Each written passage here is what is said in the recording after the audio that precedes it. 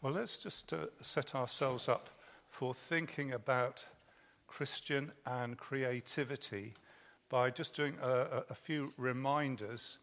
I hope you don't mind going back over some of the things that I think are keys to understanding this. Next week, God willing, we'll look at Christian and science, and then the following we will look at Christian and work. And I think these the keys that we started off with are really helpful for this. So you may or you may not remember I suggested a sort of theological toolkit to think about life in this time, this particular day and age that we live in. Psalm 24 verse 1 says, anybody get to it before I do? Psalm 24, 1. The earth is the Lord's and everything in it. Thank you. And all who live in it. Thank you very much. So the starting point there, the earth is the Lord's and everything in it. And we said God as creator. So he's creator of the world. He made it. And when he looked at it, he assessed it and he said, it is good. Then the second thing that we said was this use of the word world. And if you can get to 1 John 2:15, and you can tell me what's the implication, or what does that sentence say, and where does it lead us to?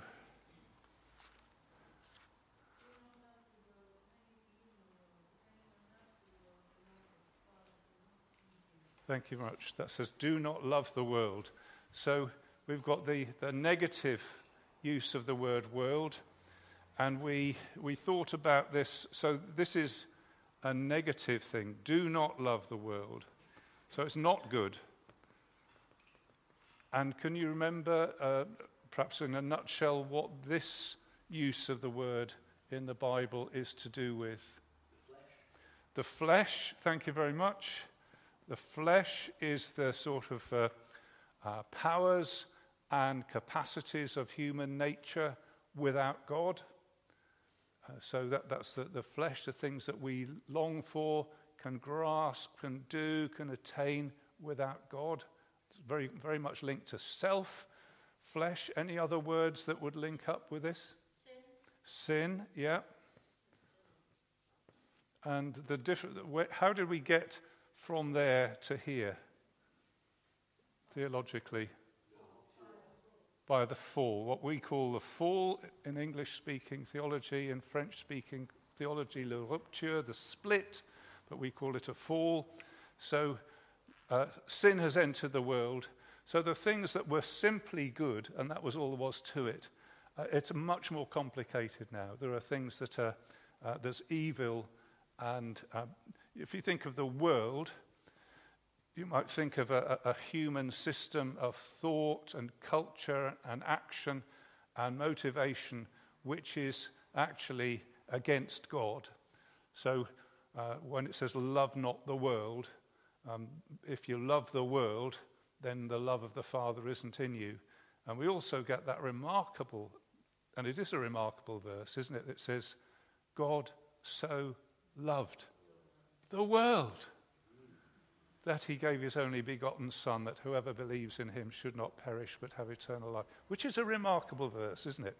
Because this rebellious, ugly mass, God had love towards that and wanted to save those people.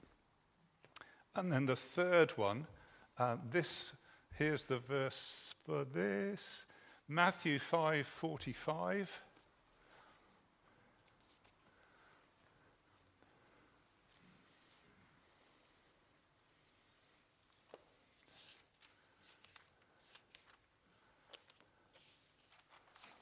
Somebody read it to us. I got the right one? Yeah, Matthew 5:45, second part. Okay, 44, 45. But I tell you, love your enemies and pray for those who persecute you, that you may be sons of your Father in heaven. He causes the sun to rise on the evil and the good, and sends rain on the righteous and the unrighteous. Thank you very much. So can anybody remember this third sort of idea? Common grace is is one way of putting it. Yeah, common grace. Common meaning it's all over the place, not meaning substandard. Common grace, and there was another word for it, providence. The way God runs the world, and you notice that it's He who runs the world. He sends the rain. He sends the sun. So it's God at work, and He sends these things on the good and the bad, on the just and the unjust. He's good and kind to all sorts of people, and He just is that way. And actually Jesus says you should learn from that, and you should learn to be as generous and as kind as the Father is. So this common grace and providence, God running the world to do good to all sorts of people. And it seems to me that under that general heading, as we said before, that's why we've got the NHS, that's why we've got police, that's why we've got summer holidays, that's why we've got electricity, running water, health system. All these things are good things that God gives indiscriminately, and we don't deserve it, but they're from His grace, His, as it were, common grace. So we had those three things which I think help us to just place our experience in the world. Now then, the other thing that we looked at was in Genesis chapter, pretty sure it's chapter 1.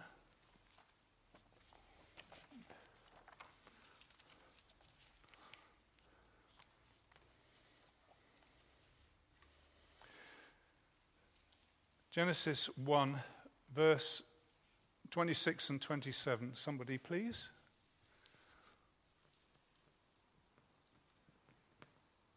Then God said, let us make mankind in our image, in our likeness, so that they may rule over the fish in the sea, and the birds in the sky, over the livestock and all the wild animals, and over all the creatures that move along the ground.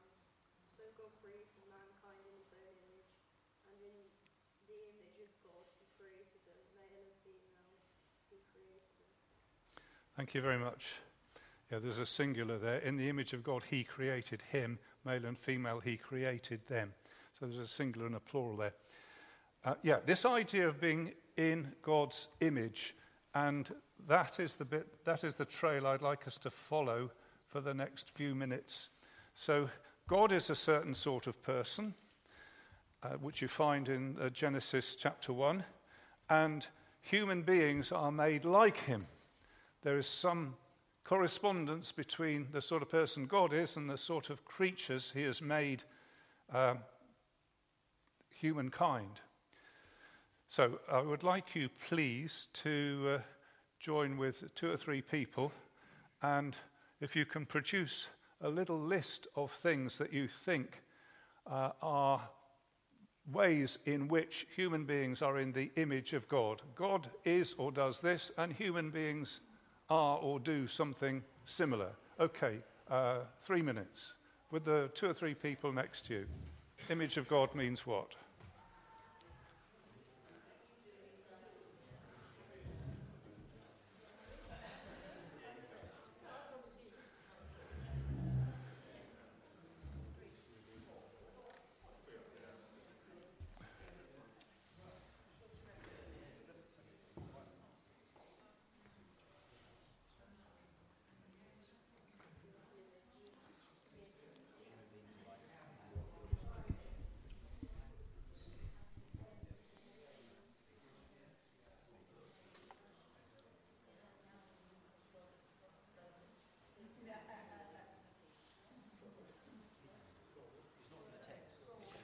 It's just, yes, it's just thinking about it, yeah.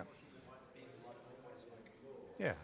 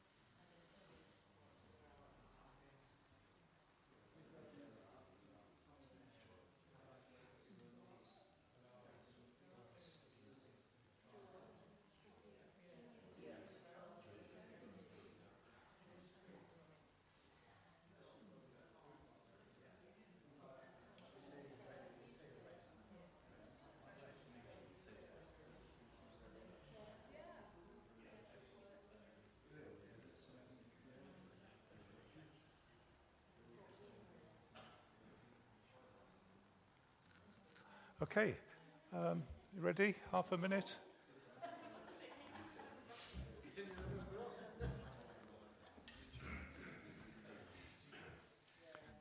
Okay, so call out some things. God is something and human beings are similar in that they something or are something. Anybody start us off? Okay, well that's the one I wanted to end up with. So, yeah, I think this is the one that is relevant for today. God created everything. He made stuff, and perhaps we think about the way that he did that. But I think that is the basis for saying that human beings are made to be creative. We make stuff. We make, by God's grace, remarkable stuff. And that idea of, let me just, creator, we are little creators. Let's follow it just for another couple of thoughts, because that was one I wanted to end up with, and I've got there straight away. Speak. Yeah, God speaks. And we speak also. And it strikes me that speaking is linked to creativity, because every time you speak, you make a thought and you sort of push it out into the air on your breath, and it comes into somebody else's head and triggers up something in them. And that's a creative act, because you're probably saying something that nobody else has ever said quite like it before. You know, even if you say, "Where's my breakfast?" That's putting something into reality that nobody has done exactly like that before. So I think speech is a creative act. Anything else that you would say about God? Provider? Yes. He is a provider. So there's something in human beings about providing. That's an interesting thought, isn't it?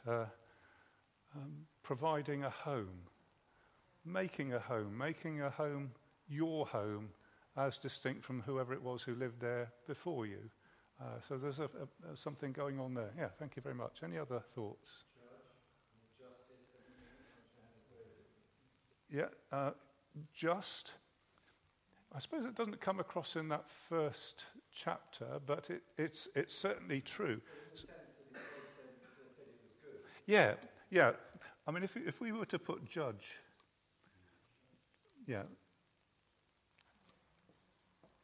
and we are moral creatures. We understand the idea of right and wrong. And you don't have to be a Christian to understand the idea of right and wrong. We're moral creatures. If you just think of the reaction to this horrible incident of the bloke and the woman who ran away and abandoned the baby, you don't have to be a Christian to say that's awful, do you? Unless you're really hard-hearted. really hard to say, oh, well, it was just a little bit of, just a scrap of a few cells, they don't matter. I mean, everybody surely says, that was awful. So there's a moral sense built into us. Yep. Anything else? Work? Yep.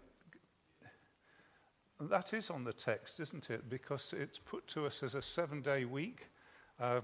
God's 7-day week. I think it would be a bold person to say that God's days are the same as our days. But anyway, it's modelled on a 7-day week, 6 days working, 7 and 1 day resting.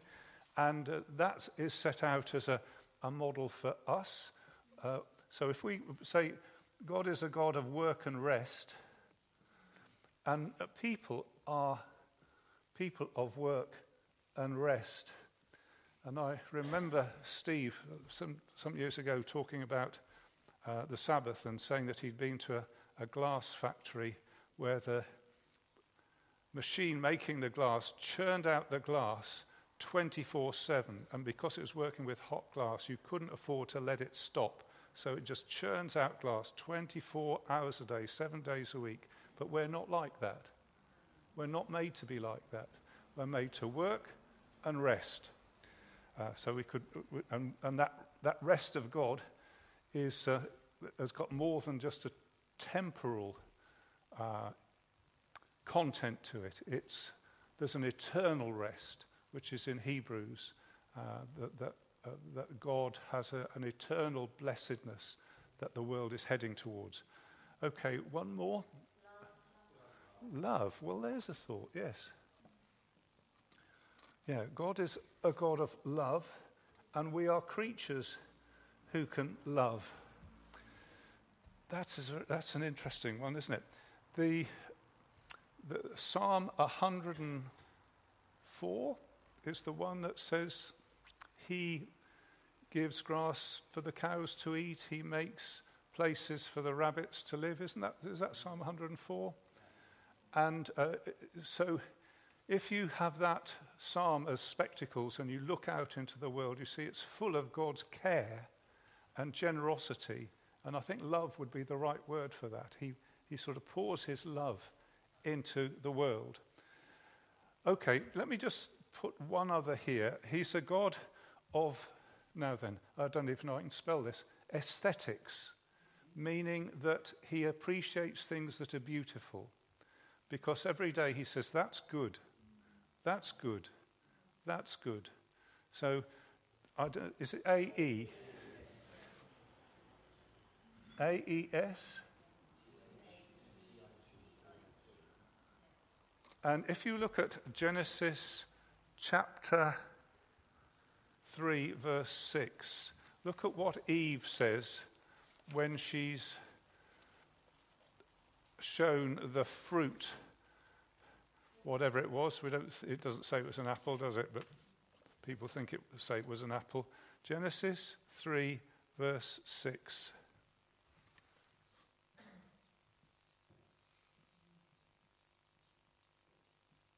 Somebody read it out? When the woman saw that the fruit of the tree was good for food and pleasing to the eye, and also desirable for gaining wisdom, she took some and ate it. Thank you. Interesting that what the woman thought, she's practical and she's got a sense of taste. A taste in this, aesthetic sense, as in good taste, because she says it's good for food, so nutritious, practical. And then she says it was a delight to the eyes. So that's a very beautiful fruit, that is. Lovely colour, lovely texture, very fine shading, lovely pattern on the leaves or whatever it is. But whatever it was she saw it was a delight to the eyes, and then she also said it was desirable to make one wise, which I think she was, it's getting into a dodgy area there. But it's noticeable that she had an aesthetic sense back in the garden, decorating the house. I think that would be a nice fruit to have on the wallpaper because it's pleasing to the eye, that sort of fruit. So we've got aesthetics there. And I think that leads us on to the idea of creativity. So let us, I'm going to skip a bit here.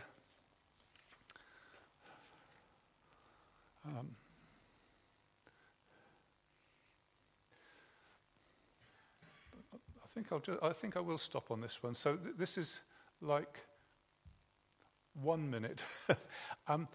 What sort of human activities then do you think come under the idea of being creative and perhaps having this aesthetic sense? What sort of human activities would you say are creative activities? So I've told you I think speech is a creative activity, but have another think. So you might look around and see what people do. This is going to be 1 minute, so you have to be really quick. Creative activities.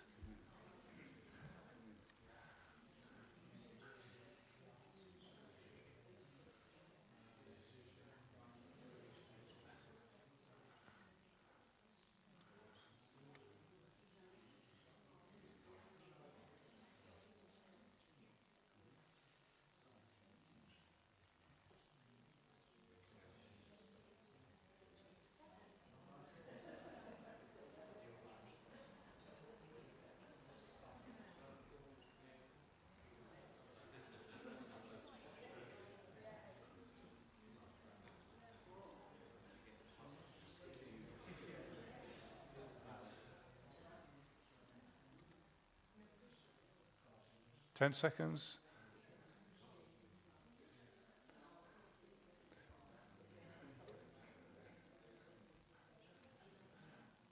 Okay, right. Creative activities. Corin and Ruth, give us one.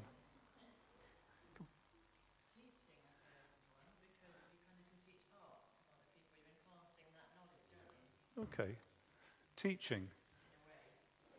I think so, yeah. I mean, you can teach by just saying turn to page 304 and copy the diagram, but... Yeah. Yeah, I think that's a creative act, yes. Yeah. Okay, somebody else? Art. Okay, we'll come back to that. Did you say drawing? Thank you. Other creative things? Music? Singing? Writing? Thank you. Designing? Thank you. Drama? Architecture? Literature? Dance? Poetry? Which one? Absolutely, playing football. Because I think football is a wonderfully creative activity. Because if you look at it, you say, there's a defender there, there's a goal there. Who would have thought that anybody could invent a shot that just went, whoa, right there, bang into the... That is fantastic. And that's creative. And we shouldn't just let it all be the highbrow stuff, literature, art, poetry and stuff. I mean, football is creative. Yeah, well, I'm going to put football because it is the beautiful game, isn't it? Cooking, yeah, cooking is creative. Problem solving is creative. I mean, if you think of AI, artificial intelligence, just correct me if I'm wrong. Artificial intelligence isn't actually, it's certainly artificial, but it isn't actually intelligent. It just looks at all the things that other people have done before and thinks it sort of works out, well, that's probably the best answer. Something like that. But if you really want a problem solved from scratch, you've got to ask a person, because a person is the creative one. I'm surprised you didn't say mathematics is creative. Yeah, because here's a problem. And to solve it, you actually have to think and come up with something that is the solution, don't you? The whole mathematical project has been building on what other people have found, and it's a creative thing. Would you? Yeah. Yeah. Yeah. Yeah. Yeah. Yeah. Well, I'm going to put mathematics because I think we need to have a broad idea of what being creative is. You said about artificial intelligence, but who made the artificial intelligence program? Yeah. Yeah. Yeah, the person does it. That's right. Yes. Yeah. Yeah. Yes. Okay. Right. Relationships? Yes.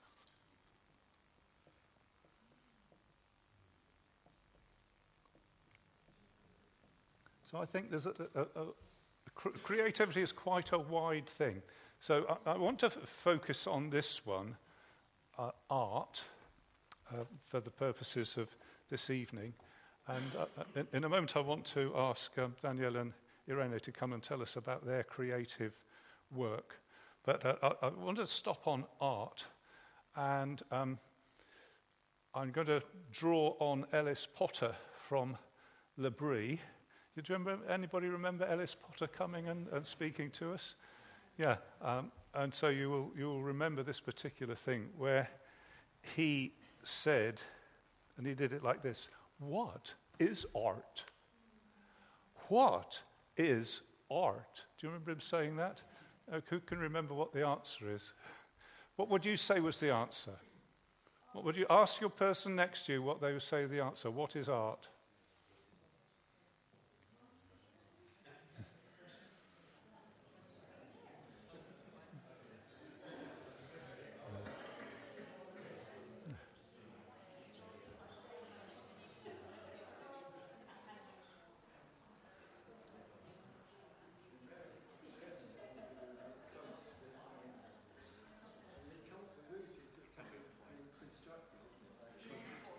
Künstler is artist, isn't it? Yeah. Yeah. Yeah. Okay, let's what? Pardon? Art is anything creative. That's a good answer. Anybody else come up with an answer? More specifically, like some sort of representative art, just to look at something and define what is special about it. Yeah, that's a particular subset of sort of representational art. Yeah, I'll tell you what. Don't hang on. Let's wait a minute. John Humphreys, who used to present the Today programme, he was very scathing, wouldn't he? Say, so and so's done. You know, what's her name? Tracy Emin's Unmade Bed. Said, is that art? He say, that's not art. But okay, hold on. Right. This, right, what? Expression. Yeah, I think that, I'll tell you what Ellis Potter said. He said, art is a deliberate human act. Art is a deliberate human act. And you think about that. So, it might have said action. So in other words, so there can be good art and bad art. There can be complicated art and simple art. There can be ugly art and beautiful art. But if you think of it, I mean, it's quite a powerful definition because it's saying making a cup of tea can be art. And it depends what you put in. You know, make it nicely, make it with love, make it carefully, put the right amount of milk in. Yeah, in some cultures, that is art. I mean, it isn't just a funny thing to say it's art, but it is art. And if you think about that, it actually links up with something that's going to be said in a couple of weeks, I think. But if art is a deliberate human act, something I choose to do, and might choose to do it well, I might choose to do it to the best of my ability, I might choose to do it in some beautiful way. I might choose to do it in an ugly way. I might choose to do it for God's glory. I might not bother. But it's a very wide definition, and I think well worth thinking about, actually, because it transforms life.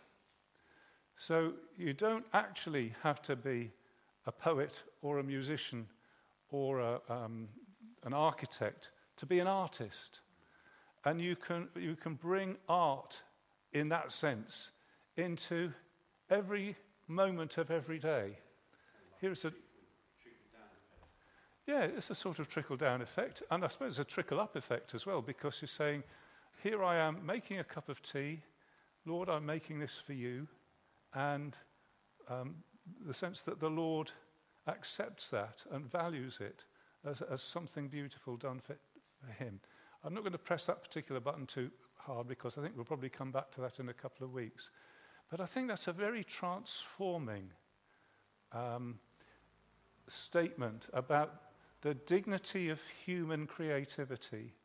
I choose to do this particular thing, Lord, for you, even if it's ever so simple, and it's a creative act. Okay, so let's pause there for a moment. Could I ask you two to come up, and could you kindly sit over there, because the microphone won't reach over there. I thought Italy, and then you came to the UK, and things changed a bit. Just we have tell us a little bit. Story about how we start. Starting many years ago, I opened my music etiquette. So I create music with musician, and I start with that, and then I transform everything. My company in a video producer. So I started with music producer and then a video producer. Then also photography. How old were you when you started the music production business? 22. Yeah. Okay. Yeah. And I studied art since I was very young. I went to a art school, and I studied graphic design and photography. I also did other kind of things like drawing and also sculptures, things like that. But the main thing was graphic design and photography. So when I finished the study, I opened up my own business, and I was working as a graphic designer and taking photos for everything that I need, to complete my graphic design work. So every time I needed photos of items or things that needed to go on a flyer, on a catalog, or things like that. Have people seen Irene's graphics work on Instagram or Facebook or anything? She's fantastic. Thank you. So are you both, is that what you're both doing now? So you're doing music production, you're earning a living doing graphic design? No. Not at all. As many of you already know, since we moved here, we changed a little bit. So we do... We put together what we know. So I worked a lot with video, she worked a lot with photos. We try to put together, we create our own company that are made, mostly is wedding photographer and videographer, social media content, interview, something about graphic anything as well. Anything that is related, to our work. But mainly, we at the moment it seems like we're very busy with weddings. At the moment, yes, the majority of our works is wedding. But you're also working for an estate agent? Yes, I also work for an estate agent, taking pictures of houses who always smile at me. Smile, chick. Easy. Yeah. Yes. And I have to be really careful what I say about people who take pictures of houses. So you carefully make the best of the house when you take the photograph? Yeah. And then you do magic things with it afterwards? magic things is just to balance colors and lights in order to present it very well. Yeah, okay. Right. Now then, please feel free to ask some questions. I had some questions. So, how does your Christian faith affect your creative work? Do you want to answer? Go ahead. For me, a lot. So, I mean,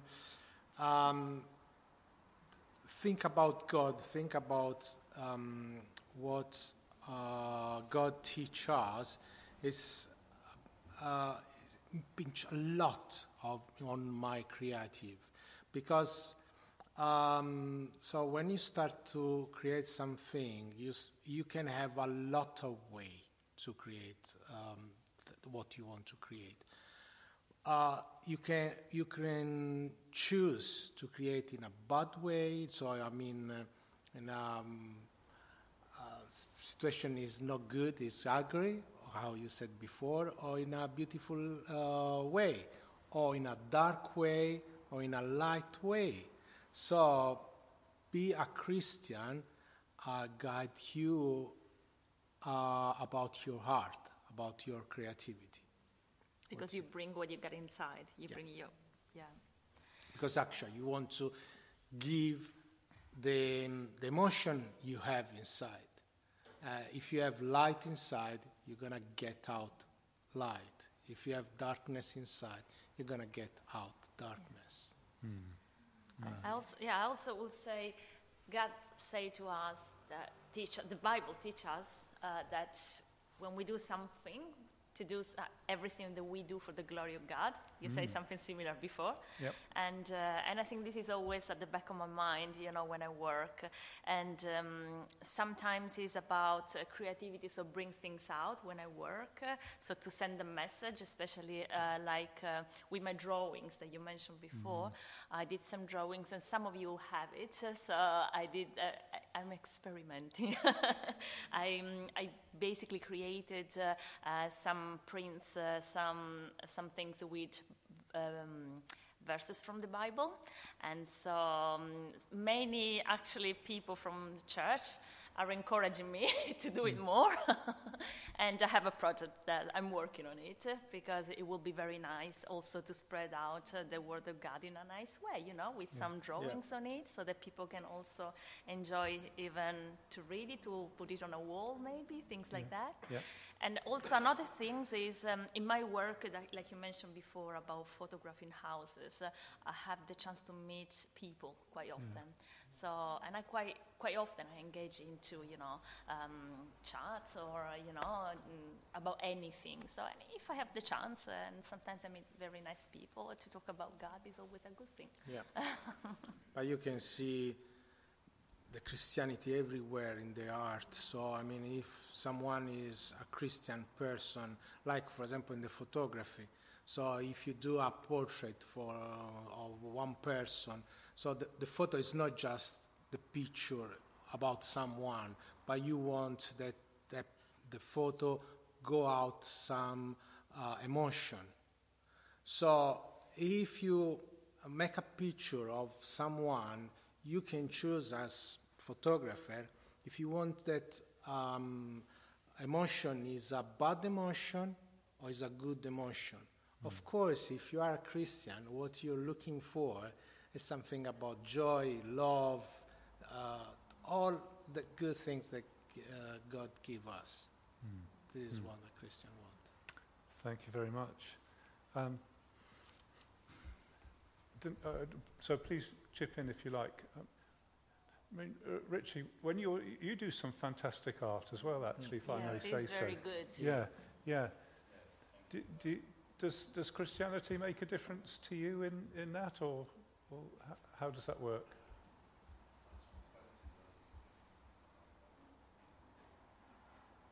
Getting back into it,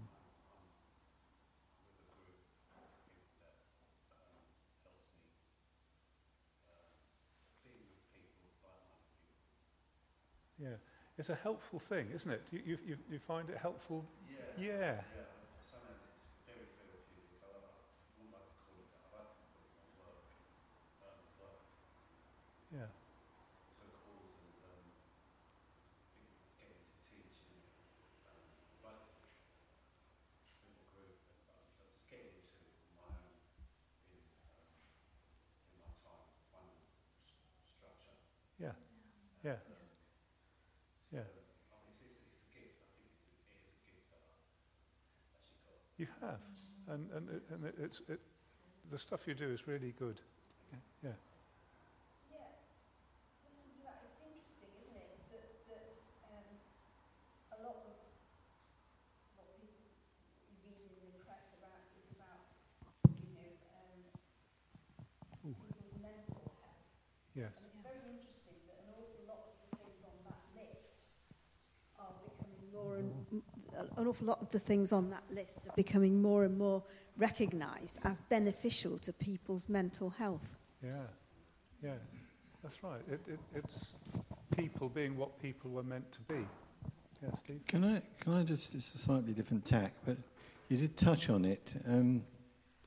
When you're producing your photographs of a house to sell it, I mean, you do make it look attractive. I mean, that's a very minor example of something. But you were saying about you might, when you take a photograph of somebody, you can project an emotion. I mean, what about that famous painting of the French revolutionary who was murdered in his bath? I mean, that is he was made to look like a martyr, and actually he was a fairly horrific guy. I mean, what about the films like Clockwork Orange or Pulp Fiction, which are technically brilliant, but make you laugh at things that are not really funny? Yeah. How as Christians do we make judgments of that sort? Yeah. Thank you. Well, I suppose the answer lies in the interconnection of these things, isn't it? And the idea that the wheat and the weeds grow together. So it is possible to have something which is technically inspired, but the message and motivation of it is subhuman and evil. So that's why we need wisdom to discern things, isn't it? Yeah. An interesting thought on that is that you can have an artistic presentation that appears to be dark but could have like a message which appears to be evil on the surface, but the intention could be something different. So like Alice Cooper, for example, is a born-again Christian. He's a believer. He's a brother. But if you go to see his stage shows, on the surface, it looks quite dark and horrific, but if you speak to him about it, his motivation is somewhat different.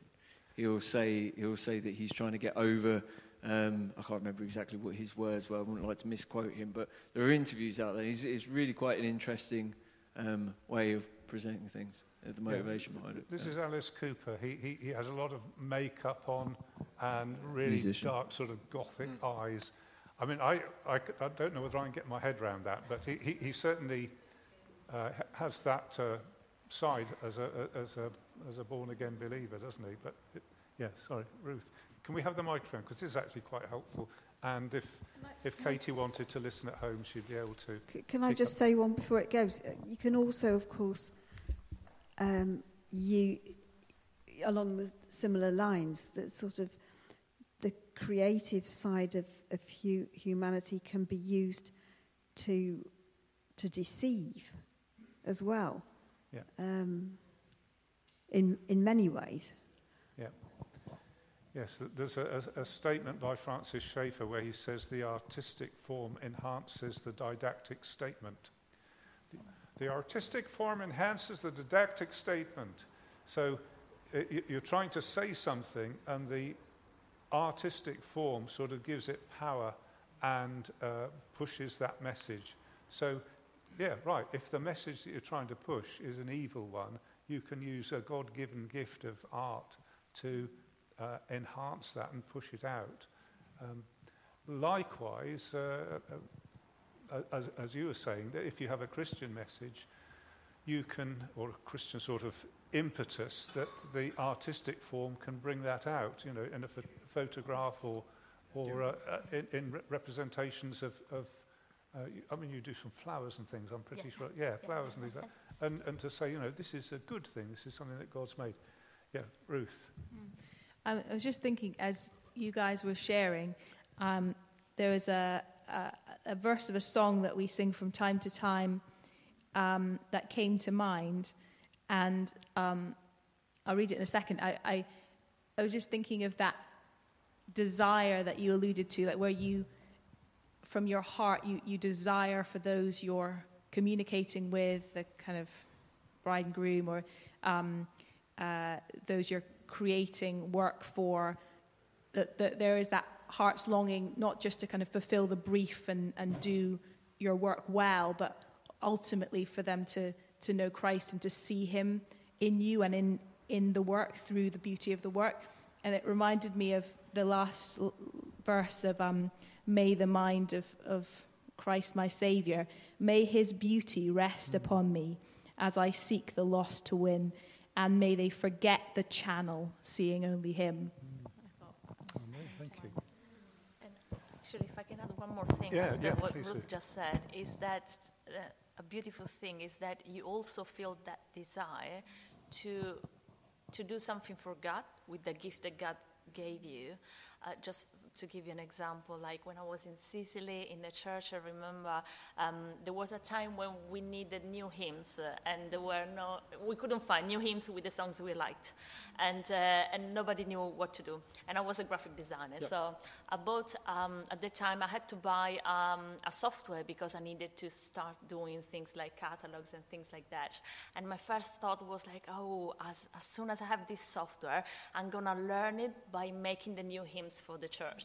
And I remember this is what I did. So I did the hymns, and my dad helped me to correct them, to bound them. We bound them together, and then we brought all these hymns for the church.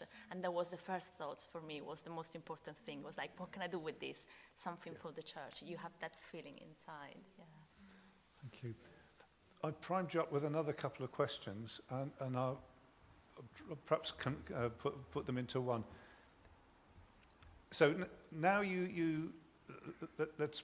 so you're earning a living, or it's not quite, earning a living in the creative area.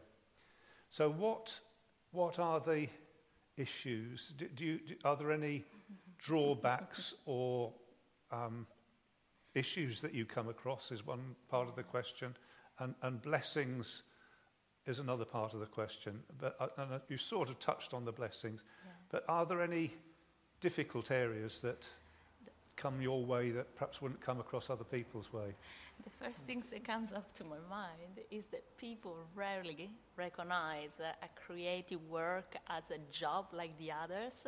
So we're making a living of it, but quite often people think that to create is just something funny, enjoyable. It won't take you a lot of time. So quite often one of the biggest issues is that people expect you to do things for free when you're actually working, and and Richard knows how long it takes. It's quite often, people come and say, oh, can you do this beautiful painting for me, expecting you do it for free, but they don't know how many hours there's behind that work. All the also talking about photo and video, the education. Daniel and I are always studying. We always invest because we're taking courses. We need to replace equipment because it becomes old. For instance, you probably heard, like everyone nowadays, about artificial intelligence. Everyone is talking about that.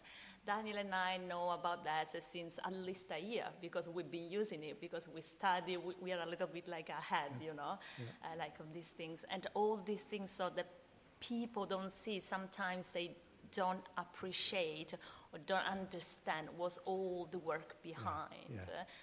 And although we would love to do things for free, free doesn't pay bills. Yeah, that's right. Yeah. That reproducing, coming up with ideas as well. Yeah. Stuff like that. Yeah. So this is one of the common issues, because if you think like, I don't know, if you ask an architect to do a work for you, you physically see the work, so you wouldn't expect the architect to do it for free for you, you know? I hope so. Is it true?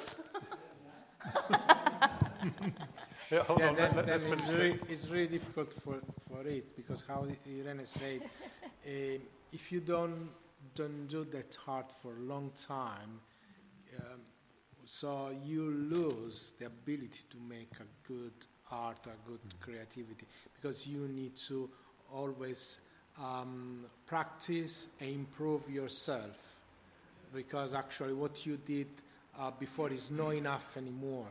So like what we said as a photographer, for example, I said here before the motion. So you start to make picture, you want to have a good light, okay, you have a good light, now you have to have a good pose, okay, you have when you are able to realize that a good picture, perfect picture, you want something more, and you want to go through the emotion of your picture. So you always grow up in your art and your creativity. If you stop, you go back. Yeah, so in other words, not like a machine. No, Yeah. exactly. You're putting something of yourself into it. Yeah. Steve? Well, I was just going to pick up on the thing that Irene was saying about being paid for it. I mean, this is a fairly new idea that people would do art for free. I mean, people didn't think that in the Renaissance. You know, you didn't get, you know, depending on how good a painter you were, the more money you expected to get. And it particularly perhaps applies to Christian writers of Christian books and music. That, you know, sometimes people's a bit cavalier about copyright and so on, and don't actually insist that the people should be paid for their work. I mean, that's what they do. It's their livelihood. Yeah. You shouldn't expect them to do it for free just because they're Christians. Thank you. I'd be interested, Bill. I mean, you were for a long time a sort of creative craftsperson. How did you find being a Christian in that environment? Well, I worked in for a number of years, I guess, in the high end of fashion world, designing and making wonderful collections and clothes. Worked for a number of very good companies. And in those companies, obviously, I think the element that perhaps I would have come across as the non-Christian element in the workplace, I guess. Had to navigate, I suppose, through people's different views of life and the world. And it's been in the fashion industry, it was always very flamboyant, I guess, and talking about worldly, very worldly. But I guess I managed to retain my, how would you say, my balance in the workplace. Integrity. And integrity as being a Christian. Yeah. I'll never let that actually slip. And but also, I suppose it's working through that environment, I guess, which is very creative, very expressive, and I saw very creative people, very intelligent, clever, artistic people through textile design, jewellery design, fabric, all sorts of fashion items, I guess. And I saw that great beauty, and I saw that as something to be celebrated, I guess, and enjoyed. And although I guess there's a tension there, because as a Christian you feel that the fashion world is not one that Christians should be identified with, perhaps, you know. It's perhaps what one would call worldly, but I suppose there's that tension there. There's a tension. As a Christian. Yeah. And retired now, obviously. Looking back, it was a good life. Yeah. And met lots of wonderful people. And at times was able to witness and talk about Christ. And one particular job that was we had great opportunities there, and people became Christians through various witnesses there, and we used to have good time together and Bible studies at lunchtime and so forth. So that was a good thing, and we were allowed to do it then. I don't think perhaps you could do it in this age. That was about 30 years ago, I guess, when I was a lot younger. But yeah, so it's quite complicated, but yeah. Thanks very much. I think David wanted to say something. Yeah, I was just you were asking about the challenges to making a living in the design field. I mean, for a while now, doing inspections for builders, I've not been on the creative side myself, but I see a lot of architects' drawings, and I would just say this: that I think in our country, I mean, architects are always their egos can become quite a problem. And they are always trying to, it's like the most important thing about this new design you've been asked to do is it's got to be totally different to anything anyone's done. And then they get in a real pickle because they've made it totally different. Then they've got to work out how to build it. And they're so obsessed with the pretty bit that they don't follow it up with a bit of... So there's I think egos can get very inflated. I mean, even in football, we touched on earlier, can be very creative when you admire it, but then you can see people who have become semi-gods in the eyes of our culture, and it's suddenly a bit less attractive. Yeah, and I mean, talk about payment. Thanks, Dave, for that. I mean, we used to, I don't know whether we still complain about fat cat bankers, but the amount of money that footballers earn, I mean, it's a scandal, isn't it? I mean, they do a great job, but that amount of money, I was interested in Daniela talking about the amount of background sort of training and skill development and thinking and planning and there's apparent, that goes on in your mind in a creative thing. And and you put mathematics on the board, so I couldn't help but go back to when Steve here was doing his PhD, for example, because in mathematics, is by the time you get to that level, then you're being truly creative because you're, in a sense, you're pushing the boundary of whatever mathematical specialism. And of course, it takes you years and years to get there, just like it takes you years and years to build up your skills. And it all goes on in the head. So when he was doing his PhD, he probably, apparently, sort of put pen to paper or finger to word processor, sort of, for a bare few hours a day. But it's all going on in the head and creative. And I joke that, I joke that the difference between sort of, I'm not a real mathematician. He's a real mathematician because he has been known to wake up in the middle of the night and scribble down, the answer to a problem, or his brain works on it not so much these days, but, works on it overnight. And in the morning, you can sort of see the way forward. So it is creative. Yeah. Okay. There's a famous Dilbert cartoon, of course, which is about timesheets. And I can't remember all the details, but he says, I filled in this timesheet, I filled in the time I was in committee, I filled in the time I was doing my paperwork, I've even filled in the time I spent spending in this timesheet. Oddly enough, the time I spent in the shower designing circuit boards in my head is not in the timesheet. Yeah, well, that's right. A bit like being a pastor, actually. Over here, yes.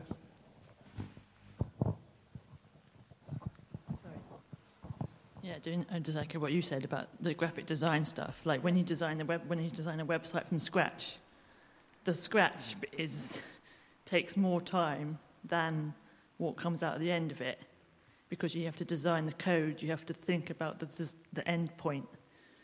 You have to design that in your head, which is sometimes what you're saying, Steve, about it's all you just think about it more. You have to design it. You have to even storyboarding something. Yeah, absolutely, yeah. And that's enjoyable more than the end product sometimes. Does that make sense? Yeah.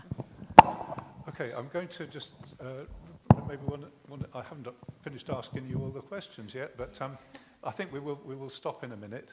Does anybody else want to say anything or ask anything? I was just going to mention, in my job, teaching English to foreign students, there's a lot of creativity in the classroom. And I was thinking of pronunciation and the phonemes and how I teach the student the weak forms in English. And we've been talking, we just talk, but we don't really realise that we use the schwa, the sound. And I teach my students, we don't say to the bathroom, we say to the bathroom. Mm. And to get that in there, and they're like, what? You don't say to, you say to. Yeah, that's a weak form. So that's all about creativity, teaching them how the awareness of listening to connected speech and how the sounds link together that creates, we don't put the t sometimes on words because it links, the vowel links with the consonant. So it's all kind of beautiful and creative. Well said. Yeah, thank you very much. Let's stop, shall we? Now, what was the hymn that you quoted from? Let's sing that and then we'll say a prayer. May the mind of Christ my Saviour. Anybody find the number of that?